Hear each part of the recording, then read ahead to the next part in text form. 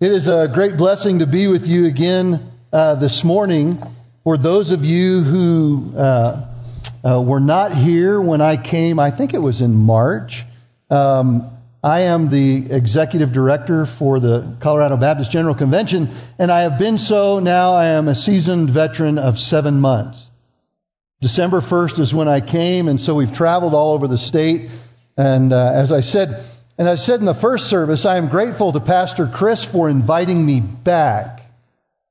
You know, you can be invited anywhere once, but even more impactful to get a second invitation. So I'm thrilled to be here. I'm also very excited. Thank you, Brother Jay, for all that you do in your worship ministry. I mean, what a powerful worship ministry. The choir and the orchestra, or the praise band, the orchestra. But the bells. Now, where Sally and I were seated, we got to see really only Jonathan and all the bells that he had out here. And we're convinced that he could hang wallpaper with one arm tied behind his back. I mean, I play the radio. That's the only musical abilities that I have, and so I'm in awe of that.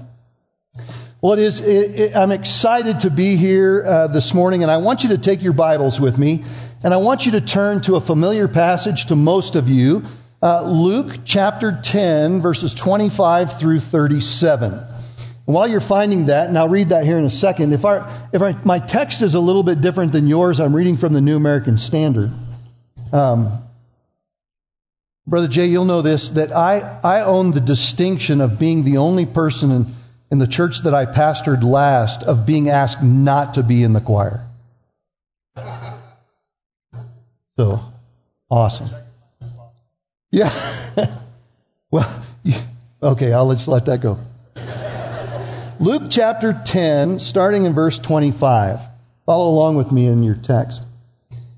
And a lawyer stood up to him, put him to the test, saying, "Teacher, what shall I do to inherit eternal life?" And he said to him, "What is written in the law, and how does it read to you?"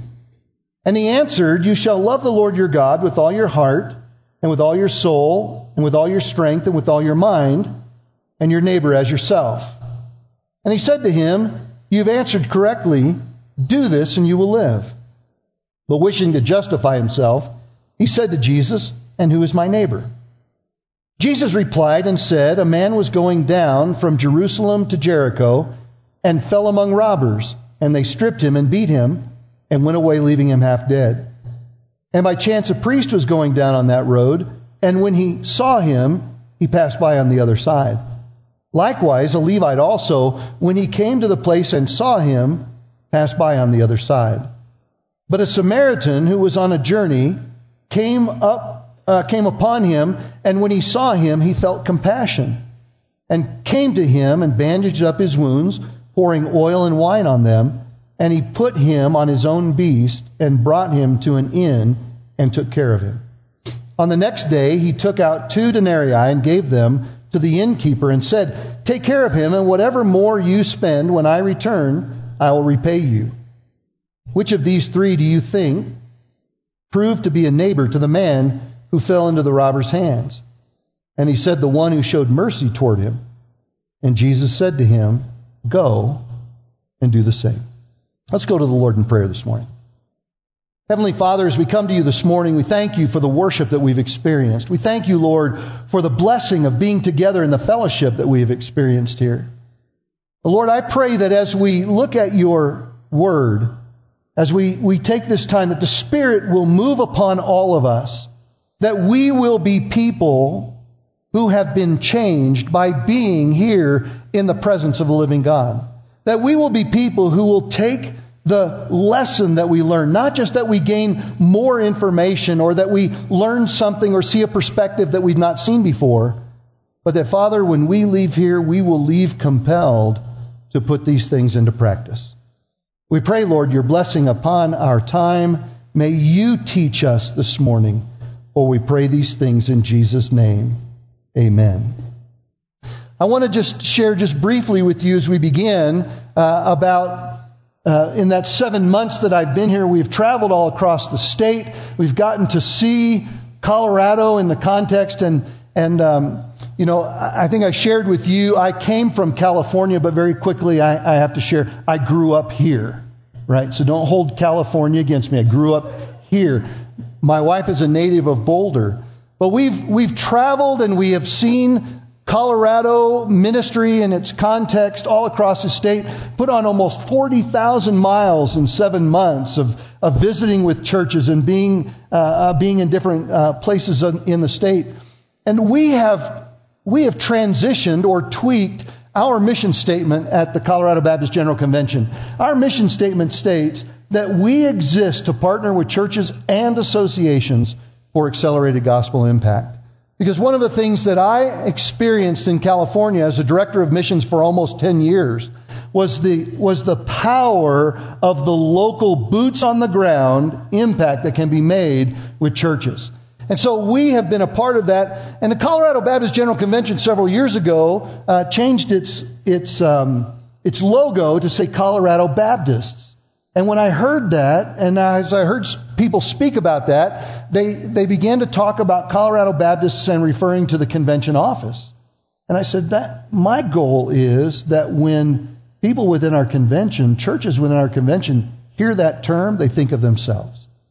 Because folks, if we have learned anything as Southern Baptists, it's been this: we are better together than we are by ourselves. Amen? We can reach more people with the gospel. We can do more for ministry as we work together. And so I hope, my prayer is that when you hear that word Colorado Baptist, you think of yourself, because we are all Colorado Baptists. One of the other things that is a great passion for me has been coming alongside churches that invite us in to be a part of helping them think through their mission and their mission field. For if a church understands its mission but doesn't understand its mission field, then its gospel approach may be outdated. How many of you in here remember when the strategy for children's ministry in church was to buy a school bus? Let's just see hands. All right. So this is great because there are going to be some of you that are just going to be aghast at this approach. Churches used to buy school buses, and they would go into underserved areas of the community, and they would draw kids. Kids would get on the bus, and they'd bring them to church, and they'd minister to them, and they'd feed them many times and send them back home. But listen to this. Many times, parents in the neighborhood had no idea who we were. And they gave us their kids. Yeah, thank you. Thank you. That was an approach that was effective. Listen, if you had a school bus, you were in children's ministry. And if you had a guitar strapped on your shoulder, you were leading that ministry in the 70s and 80s. But we don't do that anymore, do we? Why is that? Because parents wouldn't give us their kids today. And so an outdated approach doesn't yield the fruit in gospel ministry that it should. So it's important to understand your mission context, your mission field. But at the same time, it's important for a church to understand its mission. You see, you can understand the culture and the context all around you, but if you don't understand the power of the gospel is in the work of the Holy Spirit, and you try to do that work, it'll be a failure. It won't have the power that it's intended to have. And so it's important for all of us to hold these things together. You know, the church is called and sent out into the world to intersect lostness. The sentness of the gospel mission is clear in both testaments. In Isaiah chapter 6, verse 7, it is the Lord who asked the question, "Whom shall I send, and who will go for us?" There, the Missio Dei, the mission of God is to send His people out into the world. In the New Testament, in the Great Commission, in Matthew chapter 28, verse 19, the text says, "Go therefore into all the world and make disciples of all nations." There again is that message of going. But here's what I want you to hear. I don't want you to hear me saying that coming to the church facility is a bad thing. I think it's a great thing. I am not advocating for one over the other. What I'm saying is there is an importance about both and. And it's exciting to see your commissioning of this Ecuadorian group going over to minister in Ecuador. But it's important that all of us catch that flame and understanding that we have all been sent into the world to be ministers for the gospel. So when I was pastoring, and I pastored for almost 18 years before becoming a director of missions and then executive director, and as I was pastoring, I sought ways to try to communicate with congregants that all of us who are born again have been called into something. All of us, God has set a uniqueness in us and has called us out of the world and has called us into ministry. And so he used to use this terminology. Every member is a minister.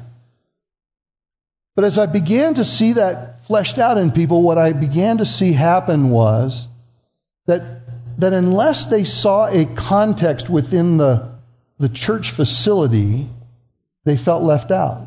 In other words, unless they could teach a Sunday school class or be a deacon or lead a ministry group or even watch children in the nursery, they just didn't feel there was a place for them to fit. And yet God's called all of us. And so it was that the Lord began to reveal that a better picture is that all of God's children are missionaries. All of God's children are sent out into the world. Let me give you a definition for missionary. I think it's in your outline, but it is that a missionary is someone who leaves his or her context, that is what's familiar to him or her, to reach a person in their context. It's easiest for us to see that, like with this group that's going to Ecuador, right? They're leaving the confines of the United States. They're going to Ecuador, which is not, I don't know any of them, but I'm guessing it's not their culture. And so they're leaving their culture and comfort level and going to someone else. But the reality is all of us can do that. Our mission field is not just across the water, but sometimes is across the street. I spoke to a man after the first service this morning who's an Uber driver. And he is a missionary to those people that he picks up and he drives. And he surrenders himself to the Lord's leading. And he was sharing with me how he shared the gospel with someone that he picked up. He's utilizing that skill. All of us have that ability to leave our context. Now let's talk about what our context is.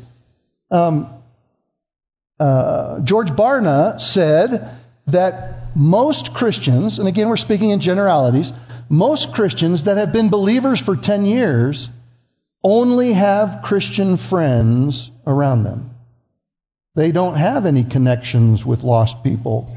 Christians are their only friends. And unless we're we're extremely intentional about that, we can find that we become insulated from the world rather than being out and reaching people in the world.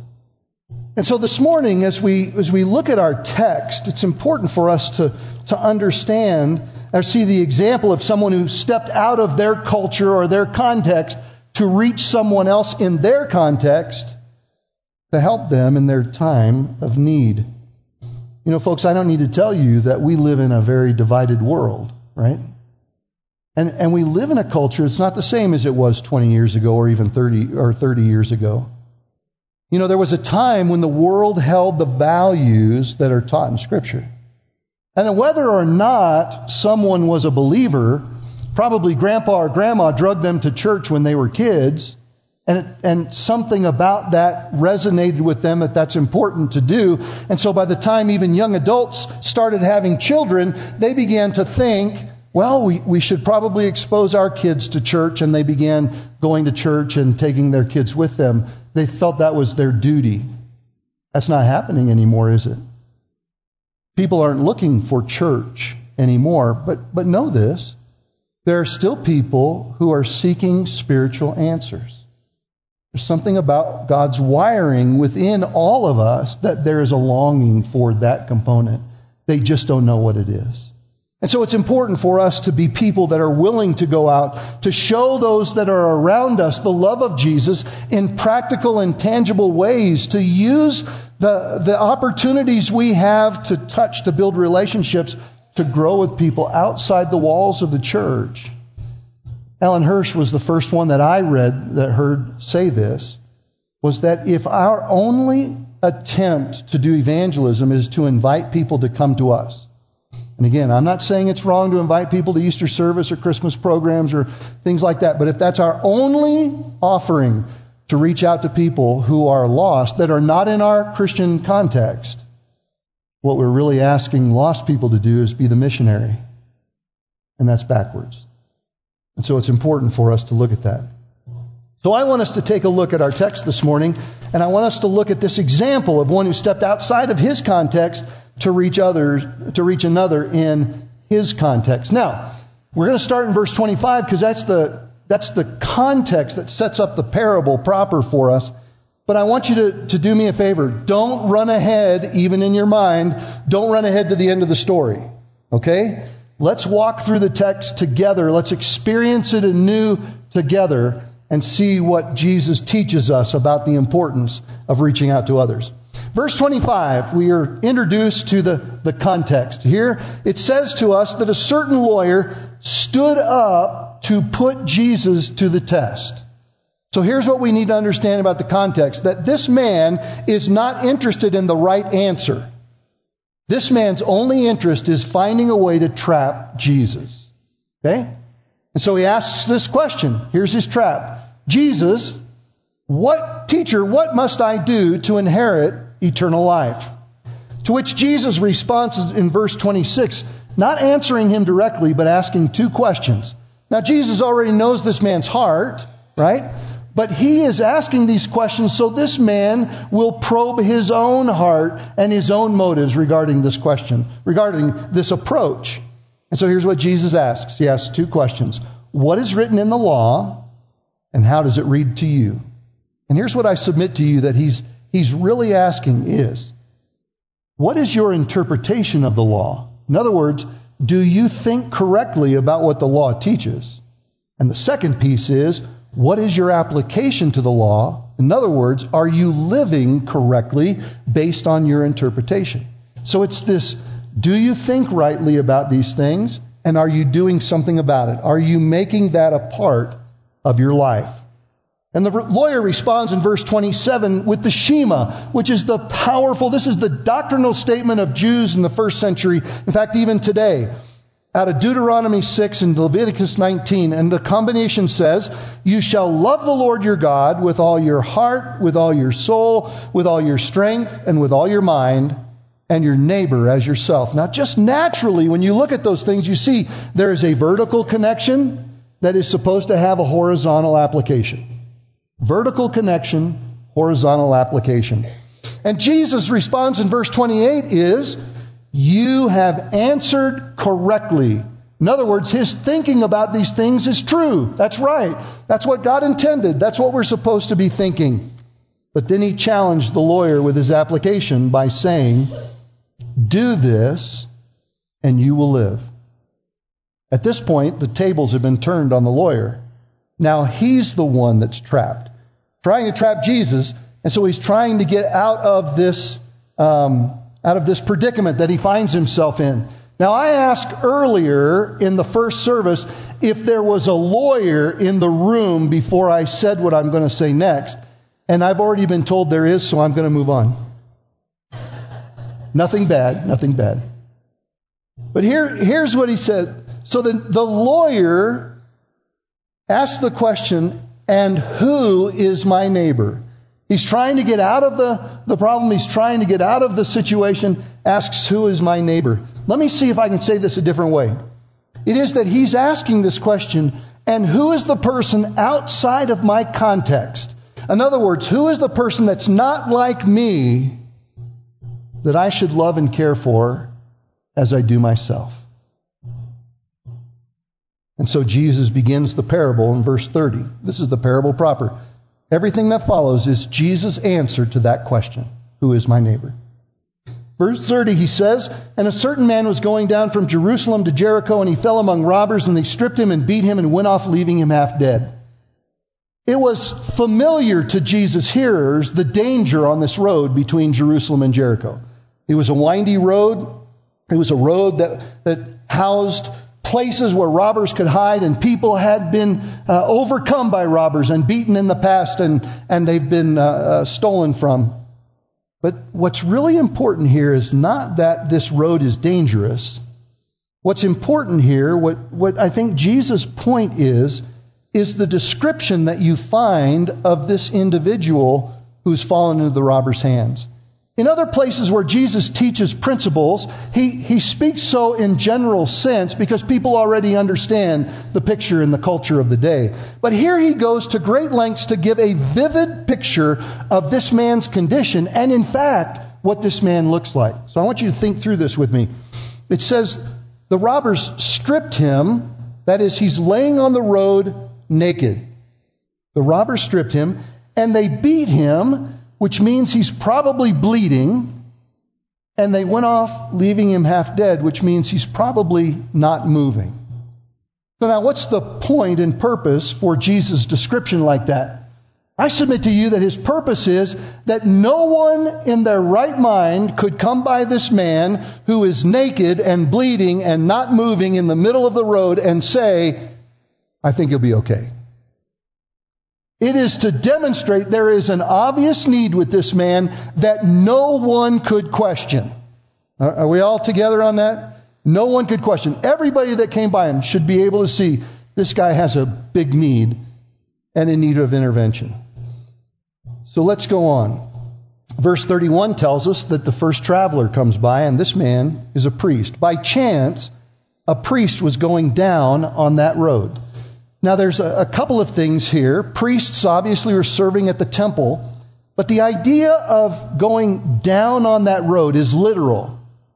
The elevation difference between Jerusalem, which was at higher elevation, and Jericho, which was at lower elevation, was 3,300 feet over 15-mile span. So when it says that he was going down on that road, it literally tells us the direction he was headed. He was leaving Jerusalem, now headed to Jericho. Most likely he had just finished serving at the temple and was now headed home. The second traveler that we find is that, in verse 32, is that of a Levite. Now, Levite was of the priestly tribe as well. He would have had secondary responsibilities at the temple. And this account is almost exactly the same as the first. Although it doesn't tell us the direction he was going, the verse begins by saying likewise, which indicates to us that he probably was headed in the same direction. So why is all of that important? Here's what I think is building to this climax, is that these two men most likely had just finished serving at the temple. Just finished serving in the presence of holy God. Anytime we read in the Old Testament or New Testament of God falling on someone, of someone being called into God's presence, there is a radical transformation that takes place in the life of that individual. But here it indicates to us that these two men, just finishing service at the temple, just serving in the presence of holy God, on their way home, come across this man who is naked and bleeding and not moving, and they step right past him and they go their way. In fact, in both counts, the text says, and they saw him and passed by. So let's see if I can give you an illustration of this in our context today. Imagine that you are here in worship and Pastor Chris has preached an inspiring message about helping people in need. In fact, so inspiring that there have just been volumes and volumes of amens coming from the seats. You're in agreement with him. You are inspired with him. You're inflamed to go out and help those people who are in need because of what you've heard. And then you walk out to the parking lot to your car, and there is a man laying by the driver's side door who is naked and bleeding and not moving. And you open the driver's side door and step over the body and get into your car and put it in reverse and drive away. Because after all, we have to beat the Methodists to buffet, right, to lunch. As ridiculous as that may sound to you, that is exactly the scenario that's taking place in this text. They walked by the obvious need of this man who was there. As Jesus' listeners would have heard him tell this story and would have heard a Levite's coming, they would have thought in their mind, oh, there's hope. Well, the priest, and he passed by. And now a Levite, and he passed by. And now the third person to pass by is a Samaritan. You just almost feel their countenance fall, right? Oh, Samaritan. Because the Jews and the Samaritans, this was mutual hatred. It's not just that the Jews didn't like the Samaritans didn't like the Jews, and most likely this man's Jewish. But the Samaritan who comes along is a man who stops and he does something to help this man. In fact, in verse 33, it tells us that he came across this man and he felt compassion for his need. That's great empathy welled up, a compelling empathy that welled up within this man. In fact, the word that is translated as felt compassion is a word that means to identify with another person's situation to such a degree that action must be taken.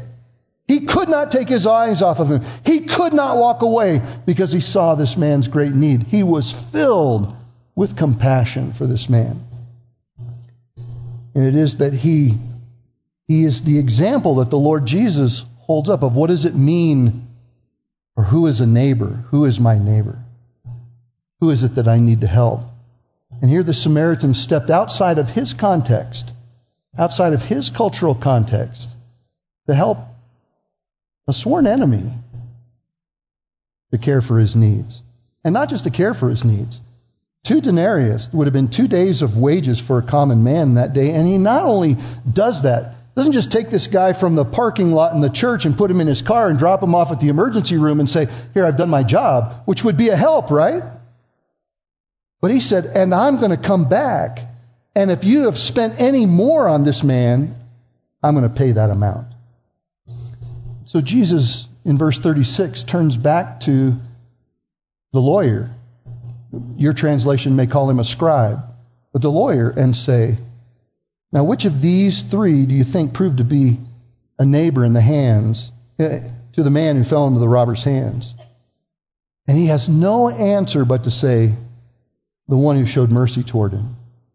And Jesus goes back to his application point that he spoke earlier, where he says, go and do the same. The application component of being out in a world and touching the lives of those who are different than us, that are not like us, that are not in our culture, that are not in our Christian context, is compelling. It's overwhelming here. This is what the world needs to see from our churches today. Not just what we say, but what we do. I shared in the earlier service that Alan Hirsch broke up 3 different eras in Christian history. The first was about 100 to about 300 AD, the time when Constantine came. And the Roman Empire was at the center of culture. They were the gatekeepers. They were the ones that said who is in and who is out, and they made the rules. And the church was persecuted for much of that time. And they stood on the outside, had no advantages whatsoever. And yet the church served its way into culture. The church began to minister to people's needs as the platform that it used to begin to speak the gospel truth, to begin to share the importance and the love of Jesus in practical and tangible ways. From that time of 300 to what we would call the postmodern era, the church then kind of flopped. The church began to build cathedrals and basilicas, and the church began to be the center of culture. Everything revolved around the church. It revolved around faith. It revolved around the facilities there. In fact, there were times when the church was so powerful that it told people they were in or they were out when it came to going to heaven. If they followed the rules, they were in. If not, they were out. And the church stopped going out and serving into culture and just said, we're here. If you want to know something about Jesus or you need help, you come to us. And then a shift began to take place again after the postmodern era, where the church began to move or be relegated to the outside again. And now individual ideologies really are at the center of culture. As a people, we understand there are no absolutes and all of those things that go on. And this is the culture that we find ourselves in. And the church is now on the outside. And yet, sometimes, the church operates as though it were still in the center. Like we've opened the doors and we've turned on the lights, you come. But people aren't coming.